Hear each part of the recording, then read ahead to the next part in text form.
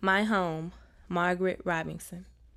A happy home is a jewelry box, more dear than rubies rare. Contentment reigns in every room, for love is present there. Laughter and tears and work and play are shared together here, and family prayers are also heard within these walls so dear. Contentment reigns in every room, for love is present there.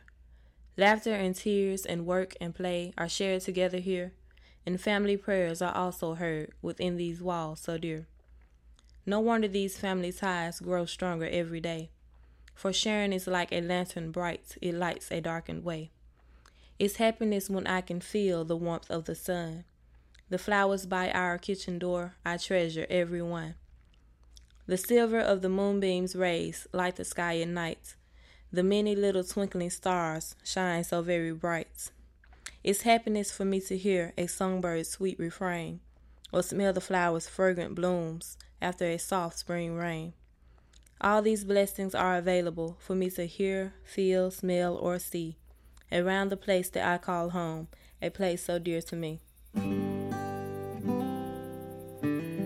Evenings on the front porch are for musing and dreaming, singing and humming, telling a story or listening.